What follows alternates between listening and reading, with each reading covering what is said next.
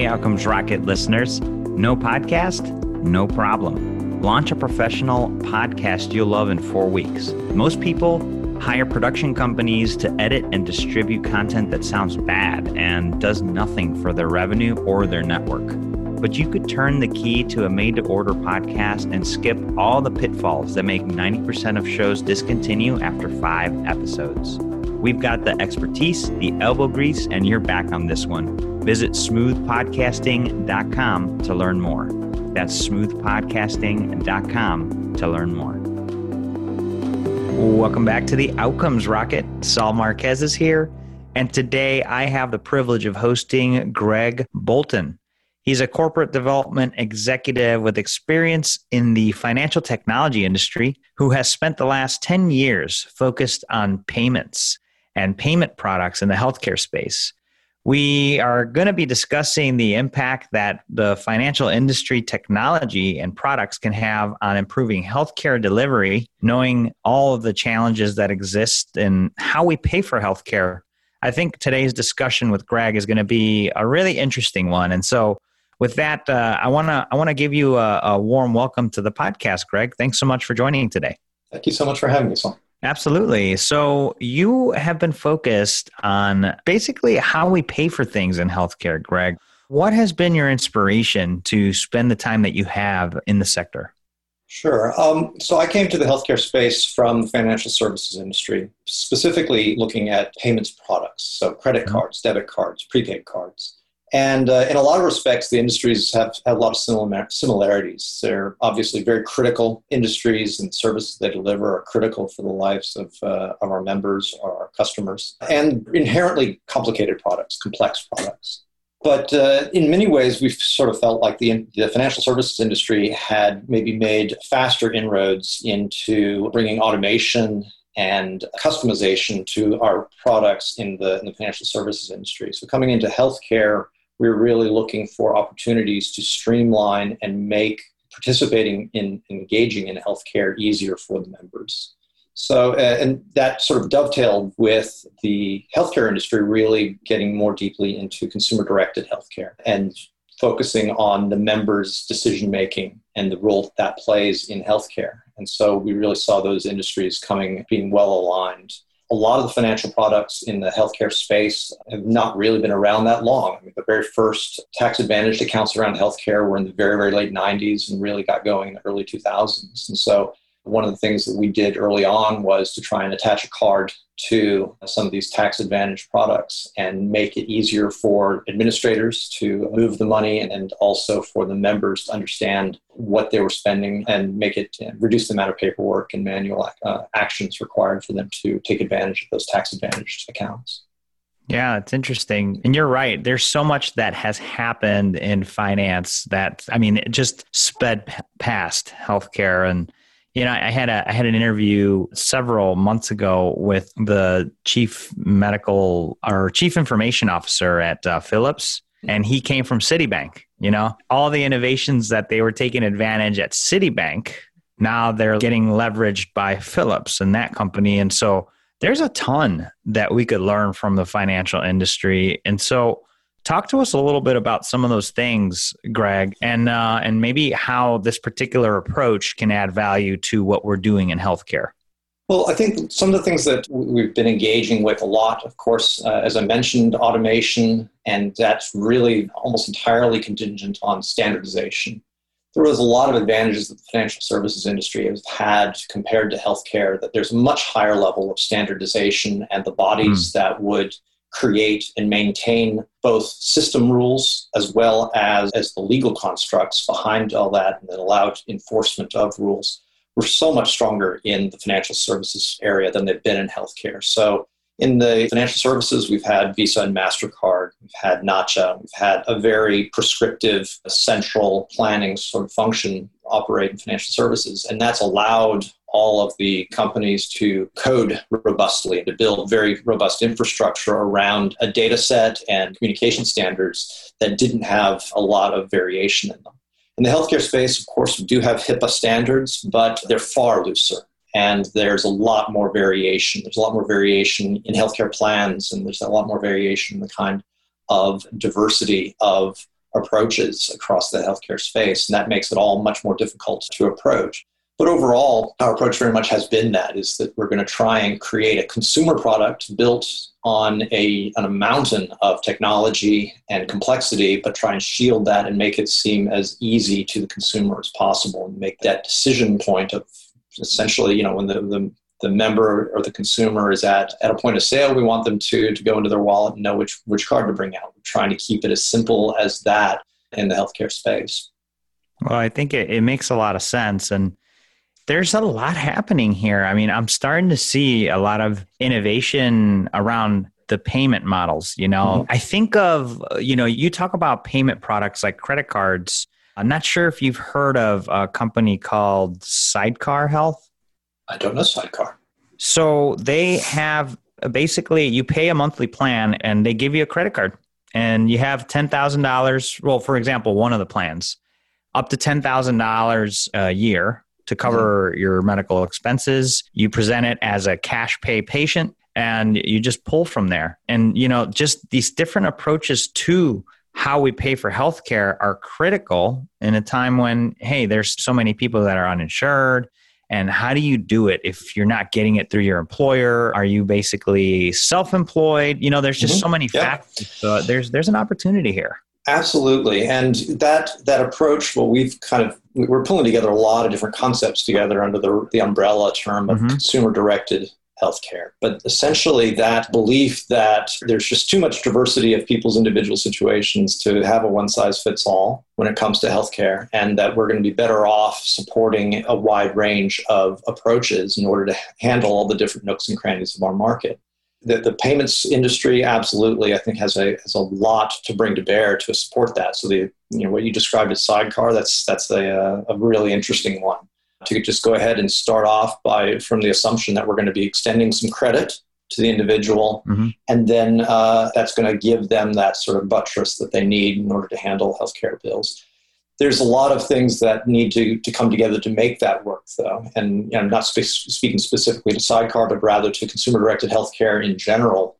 Cost transparency is generally the biggest obstacle that we encounter towards truly making purchase of healthcare services as easy as purchase of a financial instrument or a mortgage. It's something of what you would think might be comparable level of complexity, but is truly a much more difficult buying experience to the member. So there's still a lot of obstacles left to try and address to really bring the healthcare purchasing experience on par with other consumer-directed experiences. And without that, that's where we struggle. And I don't know that anybody's really found an answer to that, because I think the long term, we're going to always be in a diverse marketplace, unless something really wild, something not really in the cards along the lines of a single payer kind of overthrow of the healthcare marketplace happens. Barring that, I think that we're going to see an environment where you have fully insured traditional healthcare models alongside cash pay models, and those could not be more different, and yet you want to try and support them with as much of the same infrastructure as possible.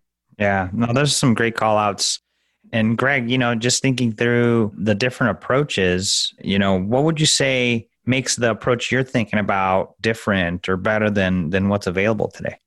Well, I think the first thing is that trying to establish that sort of locus of the relationship between a plan and the member, regardless of what kind of plan it is, whether it's simply access to a network with relatively limited financial support, or whether it's a traditional plan that has a huge amount of financial support. The member needs to have sort of that relationship. And in the payment space, the existence of a physical card, and in more recent years, augmenting that with an app on the phone where you can see all of your activity and have that conduit for messaging, notification, reminders. That creating that relationship is going to have benefits in a number of different ways. And we have worked with insurers all across the socioeconomic spectrum. And, in some corners of that, it's really about, they're just struggling to have any kind of direct relationship with their member. They're trying to find out who these people are and get just the rudimentary understanding of their health situation so that they can begin to tailor some health treatment. Everything from that extreme to the opposite, where you're really where you want to you're going to have individuals that are participating in multiple treatment plans, and you want to have some robust communication All of that is on a spectrum that I think the financial relationship can help to secure and buoy. And so that then opens up the avenue toward using things that we've learned around loyalty, relationship development, gamification, and some of the more modern sort of buzzwords and approaches to keeping members engaged and aware of the relationship that we're trying to maintain with their health and with their health plan. Mm-hmm. And so as we look to options like these, the ones you mentioned, to improve that experience, what would you say is the best thing that could come out of this approach? I think it's going to have to be a series of small steps. One of the things that, and I think anybody that you talk to that's tried to develop product ideas in the healthcare space will tell you that it's very rarely a technological obstacle. It's an implementation and adoption obstacle. That if there's just so many different stakeholders in any particular transaction, and that it's just about impossible to get all of them aligned around something new. It's essentially impossible. And so what we find is that we're trying to graft on incremental improvements onto an existing system. And so the government created some tax-advantaged accounts. You could set aside money pre-tax for healthcare spend. And there's been a number of these medical savings accounts, flexible spending accounts, health reimbursement arrangements, health savings accounts over a 10, 12-year period. As those accounts were rolled out, attaching those to a card, a website, an app, so that we can make it as easy as possible for the member to, instead of pulling out their traditional card, pull out a healthcare card, go straight to their tax-advantaged funds, and to create as much infrastructure as possible to reduce the need for them to have a paper receipt afterwards. Mm-hmm. Trying to make that a seamless and effortless experience for them to take advantage of the monies that they've set aside. That particular product requires very little of the rest of the healthcare infrastructure in order to adapt to it. We already had a copay. It was simply a matter of making sure that that card was accepted. And then there were some industry innovations on the payment side to allow a little bit of extra data to be sent along so that a healthcare transaction could be treated differently than a non-healthcare transaction. Those required some coordination, but they were mostly in the financial and retail space, and it worked. And it's worked great for 12, 15 years. Didn't require doctors to change their practice, didn't require the front office or the back office to make changes, and it didn't require the plans to make any changes. So this one kind of worked, and it went out the door. There are a lot of really interesting and very exciting opportunities that are very hard to get going because they require more participation. We've talked about eligibility platforms that could work better at the point of sale to identify a copay and go ahead and clear the entire transaction. But really, the rest of the healthcare infrastructure is not set up that way. We adjudicate a claim long after the member has left the physician. And as long as that's the case, it's always going to be an obstacle to hit some of those funds. Yeah. And so would you lump that into some of the biggest setbacks, or what would you classify as some of the biggest setbacks we've experienced? We've definitely seen some. Yeah, we've had some learning experiences around what it would take and how big the obstacle would have to be to really set us back on a new product. I've worked with some products that were really innovative. For instance, in the state of Indiana, when Mike Pence was governor, and Seema Verma, the current CMS director, and she was working with that state, they rolled out the Healthy Indiana Plan. That program, we were very excited about it in the payment space because we really saw this as a way to kind of get a little bit more of that central controlling influence to make the industry move towards a much more real-time adjudication of claim. And this was in the Medicaid space, that was going to mimic a lot of the consumer-directed aspects that we see in private insurance in the public space and really make members aware of the monies that were flowing through, the benefit they were receiving from their plan, and the amount of money that was moving around based on their decisions. Very innovative, and we some hoops to jump through, but the industry was able to make it happen. It was fascinating, but it did require the providers to change their processes for a subset from, in most practices, a relatively small subset of the folks walking in the door. And that was really not going to work for them. And so we had some obstacles to roll out. And ultimately, we didn't get the volumes to the program that we would have liked. Great product. It worked. It didn't pass the adoption hurdles that we see. And a lot of healthcare innovation really struggles with that last hurdle. Yeah. And it's getting the people to use it, right? It's getting the people to adopt it. And what do you think went wrong there? I mean, what could have been done differently?